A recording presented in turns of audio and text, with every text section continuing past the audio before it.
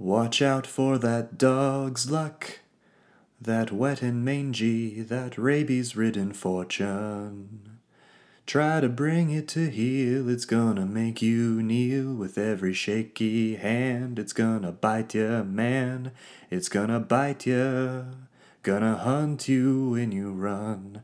Watch out for that dog's luck.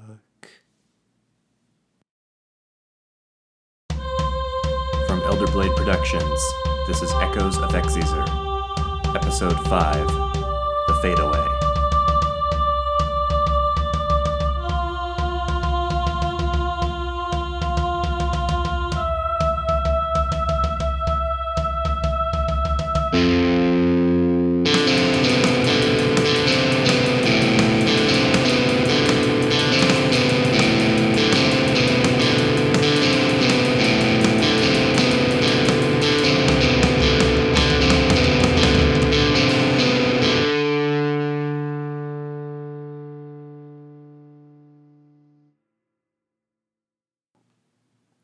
Nighttime and sunscape can be difficult to determine.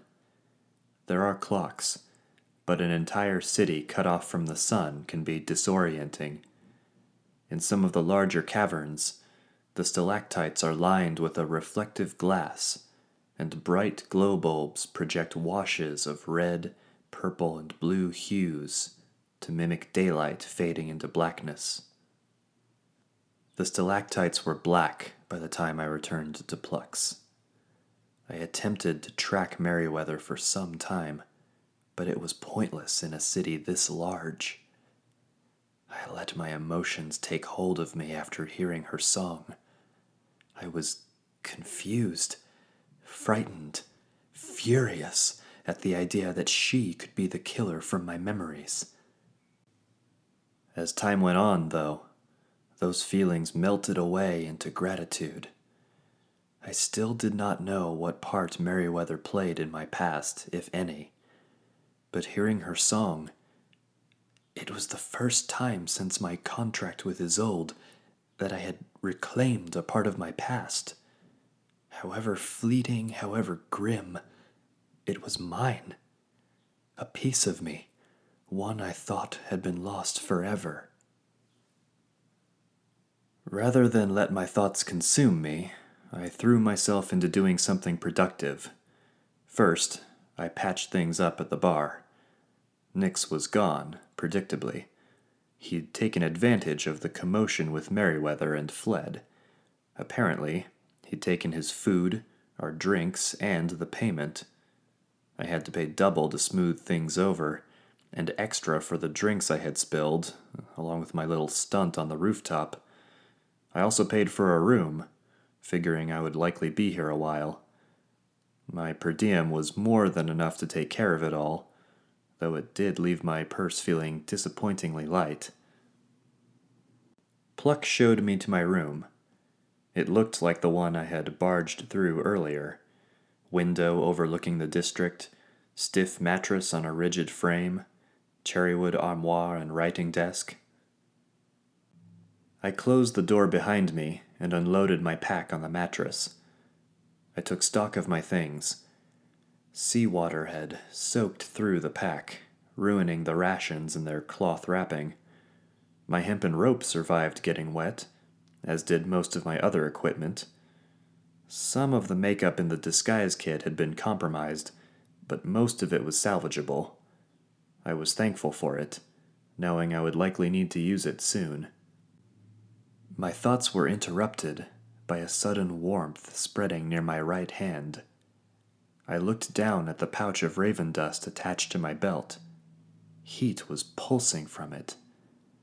I took it off my belt and sat down on the bed, pulling the cord open. A raven's head emerged from the pouch. It looked up at me and blinked, shuffling awkwardly as more dust congealed underneath the head, forming into a body and legs. Vondair. It spoke. It seemed to have Quinn's voice. I'm here, Quinn. I have an update on our mutual friend. What's your situation? I'm alone, staying at Pluck's Inn and Tavern. Ooh, try the sapphire mead if you get a chance. I heard it's to die for. The raven flapped its wings and briskly shook away particles of dust from its freshly formed legs. I wondered, not for the last time, if the raven itself was more than simply dust. Anyway, I finished my autopsy on Miss Liger. Couldn't find any blockages in her airway or typical signs of strangulation. I arched my brow. Typical? Don't beat me to the punchline. What I did find was discoloration in the intestinal walls, along with some purple pustules forming in the liver. Tell me, what do you know about Zarakis? You mean demon's teeth? I clarified. It's a plant. See it mostly in the Dark Life forest in Sullust. Poisonous barbs on long, spindly black vines, said to catch travelers underfoot, can paralyze if left untreated for too long. Right you are. It's a muscle paralytic, often cuts off the breath first thing. Only demon's teeth, and the poisons that use it, are typically fast-acting. Miss Liger was alive on that floor for at least a month, sleeping. What's more, I found very few signs of decay or atrophy. I'm thinking whatever put her out for that long must have also slowed her metabolism. That would have slowed the poison in her system as well, until she woke up. And the poison resumed like normal, I finished. I felt a twinge of guilt in my stomach. It was similar to how I'd felt in that small house in Gray Sky, watching Eleanor Liger choke to death in front of me. Had I not intervened, would she still be alive, sleeping on that floor? Then again, what kind of hell is that? I tried to stifle thoughts of what it must have been like. Lying there in forced sleep, poison coursing through her veins. Did she have nightmares too, like some of the others in Gray Sky? Was she being controlled or tortured in some way? I remembered her wide eyes holding my gaze as she died. I just sat there, helpless. Did I do her a kindness, or rob her of a chance to live on and be cured one day? What good was this power Isolde had given me, if I couldn't even use it to save an old woman? So now all we need to do is figure out the details. Where Everwake got the poison, how it was administered. Assuming Everwake poisoned Miss Liger in the first place. I frowned. You're saying it could have been someone else? Maybe. After all, Sullust is a Dralish sovereignty. As an Adenist, Miss Liger wasn't exactly fond of Tosca's cult taking over the place. Maybe there was... No. Look, Vondaire, I know you and Tosca have history, but you have to wonder. She wouldn't do that, I said. I stood up, keeping the raven on my arm as I paced the room. Tosca started that cult for the money, not because she cared about Scalos. She certainly wouldn't get her hands dirty for him. Besides, if that were the case, her name would have been the first thing on Miss Liger's lips. Quinn sighed. An odd thing to hear coming out of a raven. I mean, there's also the possibility that Miss Liger took it herself. Why would she... I don't know, I'm not a psychic. Maybe she knew Everwake was coming for her and tried to end things on her own terms. I considered Quinn's words. Well, perhaps it's just guesswork at this point. I'll make a note of looking for anything to do with Zarakis here in Sunscape. Good call. Found any leads on the chip? Just one. Lennox Fade. Runs a fencing operation out of a bar on the edge of town. I assume Alzarian doomsday devices won't exactly be on the specials menu. That would make things easier. I'm about to go check it out. Is there anything else? Not really. I'll let you know if I come up with anything. Appreciated. Vondair out. I moved the raven to my palm, ready to smash him into dust again. Hey, Vondair. Be safe out there, okay? I smiled. Will do, Quinn. Thanks. And with that, I smashed the raven back into dust. Pouring the dust into its pouch, I pulled the drawstring shut and tied it to my belt again. I replaced my items into the pack and slung it over my shoulder. For a moment, I gazed out the window at the business district.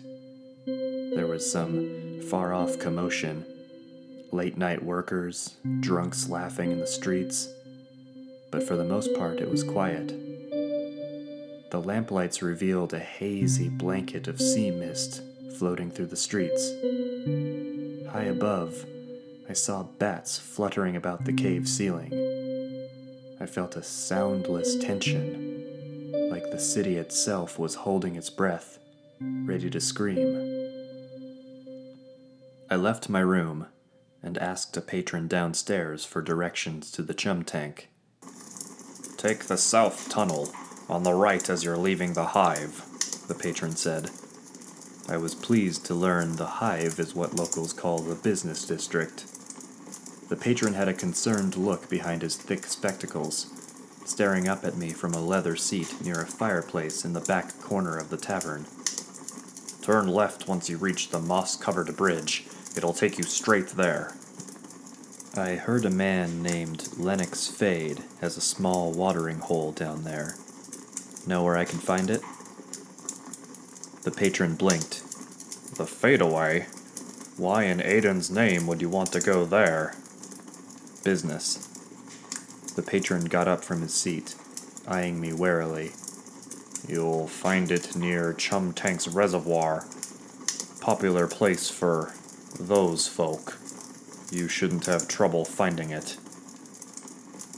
I was about to thank him, but the patron muttered, "Excuse me," and hurried upstairs. I shook my head. Should have expected that, I thought. I soaked up a moment's warmth from the fire before turning to the door. The hive's salty air greeted me, along with its white mist and its pregnant silence. One deep breath, and I was off, idly wondering if this moment of peace would be my last. Everything continues. What is thrown away does not cease to be. It waits, it changes, it finds itself in others. It becomes a tapestry, separate from the worth assigned to it by the world. Living, breathing defiance. So it is with things, and so it is with people. I turned left onto a wide metal bridge covered in moss. It was derelict from neglect, and my every step produced a scraping, metallic whine. No lights shone in this walkway. Instead, the moss itself lit the way, glowing a brilliant fluorescent green.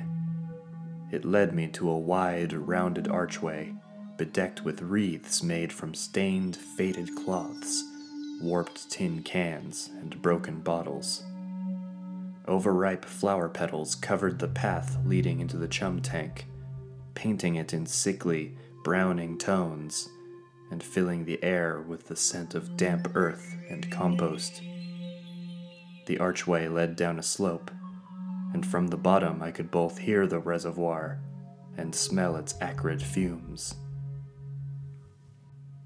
I went through the archway, down the slope, and into another world. An island of trash and slag, floating in a small reservoir at the bottom of a tall, narrow cavern. Chutes were built into the walls high above, and occasionally bags of trash shot out and landed on the island.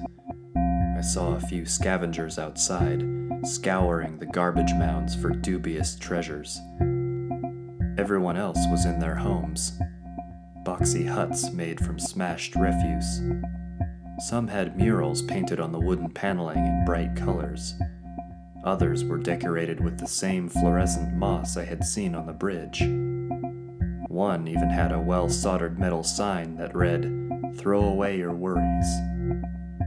It seemed that despite their lot, the people of the Chum Tank were trying to make the best of things. On the rim of the island, near the entrance, was the fadeaway. On the outside, it resembled a fishing shack, squarish, bearing modest oak construction. It clashed with the more tropical materials of the buildings on the upper landings. It had a squat roof made from metal shingles, front and back decks, and a small dock with a dinghy roped to it, floating idly in the murky reservoir water. The fadeaway had a posted sign in front with a lamp on each side to illuminate it. Inside the windows, I could see candlelight and bodies moving around. I decided to take a detour.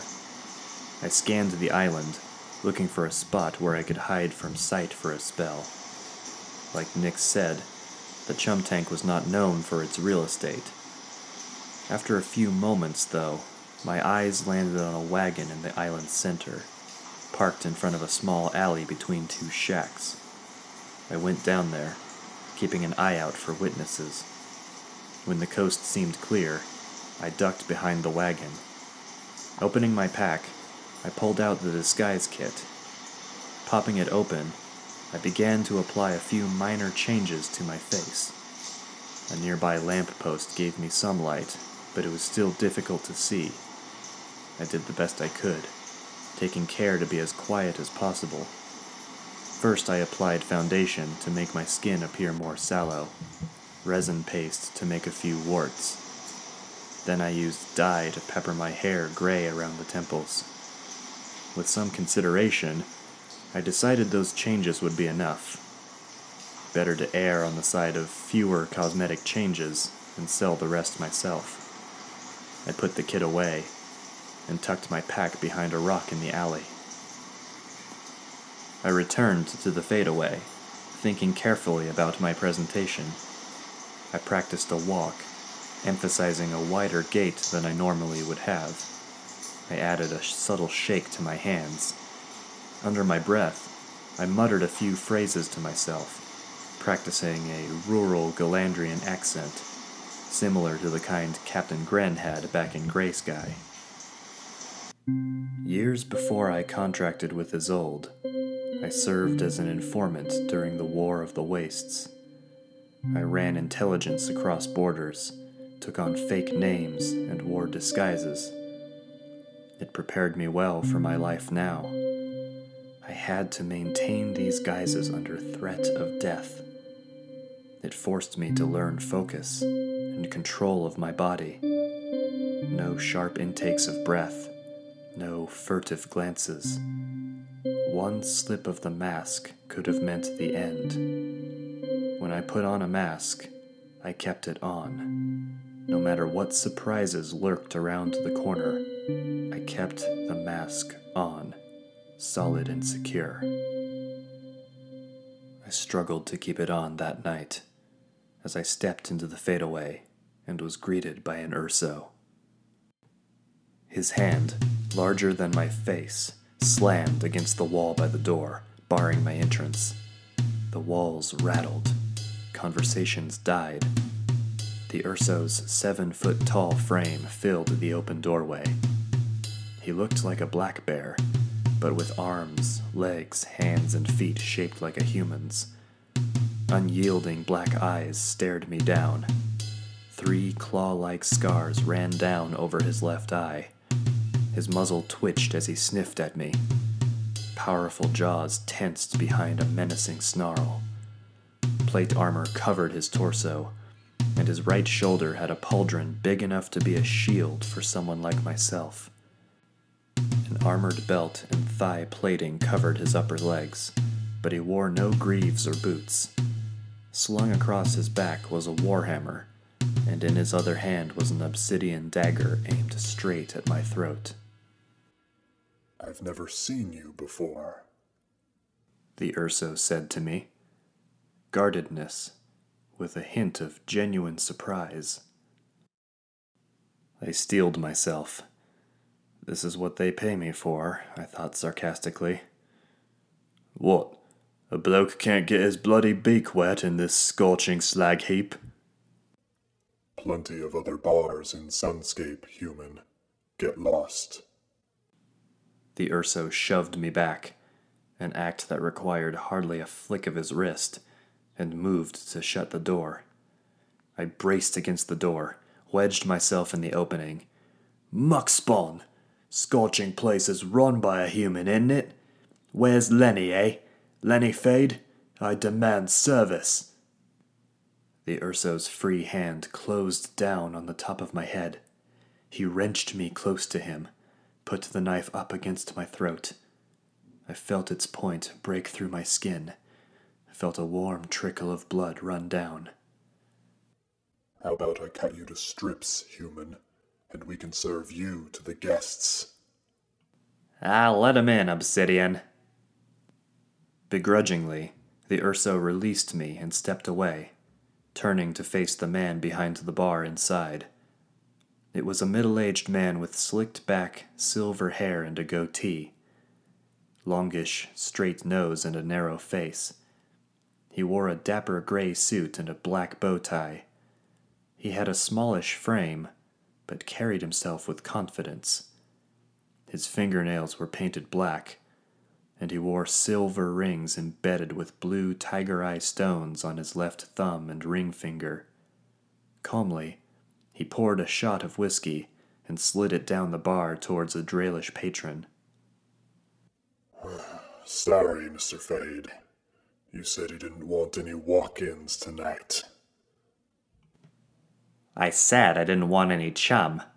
Bottom feeders are a waste of space. Lennox Fade replaced the whiskey bottle on the rack behind him, then looked me straight in the eye. There was an almost playful energy in his steel blue eyes. This one looks fun. I took a few steps inside. The bar Mr. Fade was standing behind was octagonal and centered in the middle of the room. There were about a dozen round tables spread out around the space, worn from countless drunken nights. The support beams were covered in notes, tokens, and money from patrons past. Chimes and streamers hung from the ceiling. There was a human man in livery playing piano in the corner. I noticed there were only a handful of patrons. They all appeared well off and well armed. The Draelish at the bar sported a fur cape and gilded horns, along with a bandolier lined with throwing knives. A Kicktay eyed me from her seat near the door. She wore a frilly lace dress with knee-high white leather boots. Underneath the shadow of her wings, I could see the glint of a flintlock resting on her lap. Come, don't be shy, said Mr. Fade. He gestured for me to join him at the bar. What are we drinking tonight, sailor? Bourbon and blackcurrant juice, I said, pulling up a stool at the bar. Right after my own heart, said Mr. Fade. As he readied the drink, he continued. I haven't seen you around. You just come into port? Something like that. Mind telling me how you know my name then? I shrugged. Locals told me. Asked them where's the best place to get a highball and a knife in me neck. Mr. Fade laughed. Apologies. Obsidian's a talented bodyguard, but he's still a bit green. I glanced back at Obsidian. He remained at the door, still as a statue. His eyes roamed the bar intensely, as though on the lookout for errant shadows. All that bloody trouble, just to keep out the chum. That money spends too, don't it? Ain't about the money, friend. Mr. Fade passed me my drink. This place, you could say it's not exactly for them. Fadeaway's got more than booze and my world-famous looks. But like anywhere worth being in Sunscape, you gotta have something better than money. Something worth my time. And you assume I do? Mr. Fade leaned in close to me. I assume that anyone dumb enough to stand up to an Urso in the slums of Sunscape has something they need more than their lives. That's what interests me about you, sailor. I can see it in your eyes. You're on the hunt. Question is, whatever for? I sat up, took a sip of my drink. Word is you have some vintage goods, things that can't be found anywhere else. At this, Mr. Fade shook his finger at me and grinned. Now see that's a question I don't answer for chum. With caution, I removed the Alzarian chip from my pocket and presented it to Mr. Fade. Got anything that can read this? Mr. Fade fixed his gaze on the chip, like a cat preparing to pounce. Rose tears, he exclaimed. Never thought I'd see one of those again. He reached for the chip. My hand recoiled, and I raised a finger to stay him. Manners, Mr. Fade, I said. So you know what this is? I know enough. I know that one of those can hold the entire Royal Galandrian Library inside. Just gotta have a reader for it. And? Mr. Fade paused, then chuckled. He reached for a bottle and a glass from the shelf behind him. I love this pot, he sighed, pouring himself a glass of bourbon. You have something of value, all right. Only catch is, you're not willing to part with it, are you? Afraid not. The information is quite valuable to me. But not if you can't read it. Mr. Fade took a swig of his bourbon, then reached down into a compartment behind the bar. He pulled out a small burlap sack with a drawstring and set it on the table. Now, I have a few readers in stock, one of which will surely be a fit for that little chip. But I'm not about to trade it for nothing. Suddenly, Mr. Fade snapped his fingers. Instantly, the Draelish man at the bar stood up and drew one of his knives, aiming them at my throat. I heard the soft click of the Kikte woman's flintlock behind me. Lastly, I felt the floorboards shake as Obsidian stepped casually over to my side. Motionless, I locked eyes with Mr. Fade, keeping his hired hands in my periphery. I gently squeezed the chip in my hand. I'll smash it before you kill me, I said softly. Oh, I'm sure you could, Mr. Fade said. Or it's a possibility, at least. And for a find as rare as that, it's not one I'm willing to risk. So, why don't we try something different? And with that, he opened up the burlap sack and dumped out its contents. Rolling onto the bar counter were a pair of glowing orange dice. The light pulsed through the translucent cubes, and they made no sound as they bounced across the surface. As soon as they left the bag, I felt a cloudiness gathering in my mind. For a moment, I forgot why I had come. A force tugged at my heart, an invisible hand reaching out to me, to all of us in the room. It took me a moment to realize it was coming from the dice, or rather, from the light inside the dice. I felt compelled to use them. Fantasies came, unbidden, into my mind. Dreams of winning money, fame, power, anything I could ever want. These, my good man, are fright-touched dice. They allow even the penniless to gamble as much as they please. Youth, talent, childhood memories, anything of value to the player. Here's my proposal. A friendly game. My reader for whatever you have to lose. Mr. Fade shrugged. Or we take our chances and kill you. It's all the same to me. Sweat formed on my brow. I began to feel disoriented. The bar around me, even my would-be assailants, seemed so detached, so dissociated from me. The only thing that felt real was the pair of dice in front of me. Vaguely, I could feel a burning sensation on my right forearm.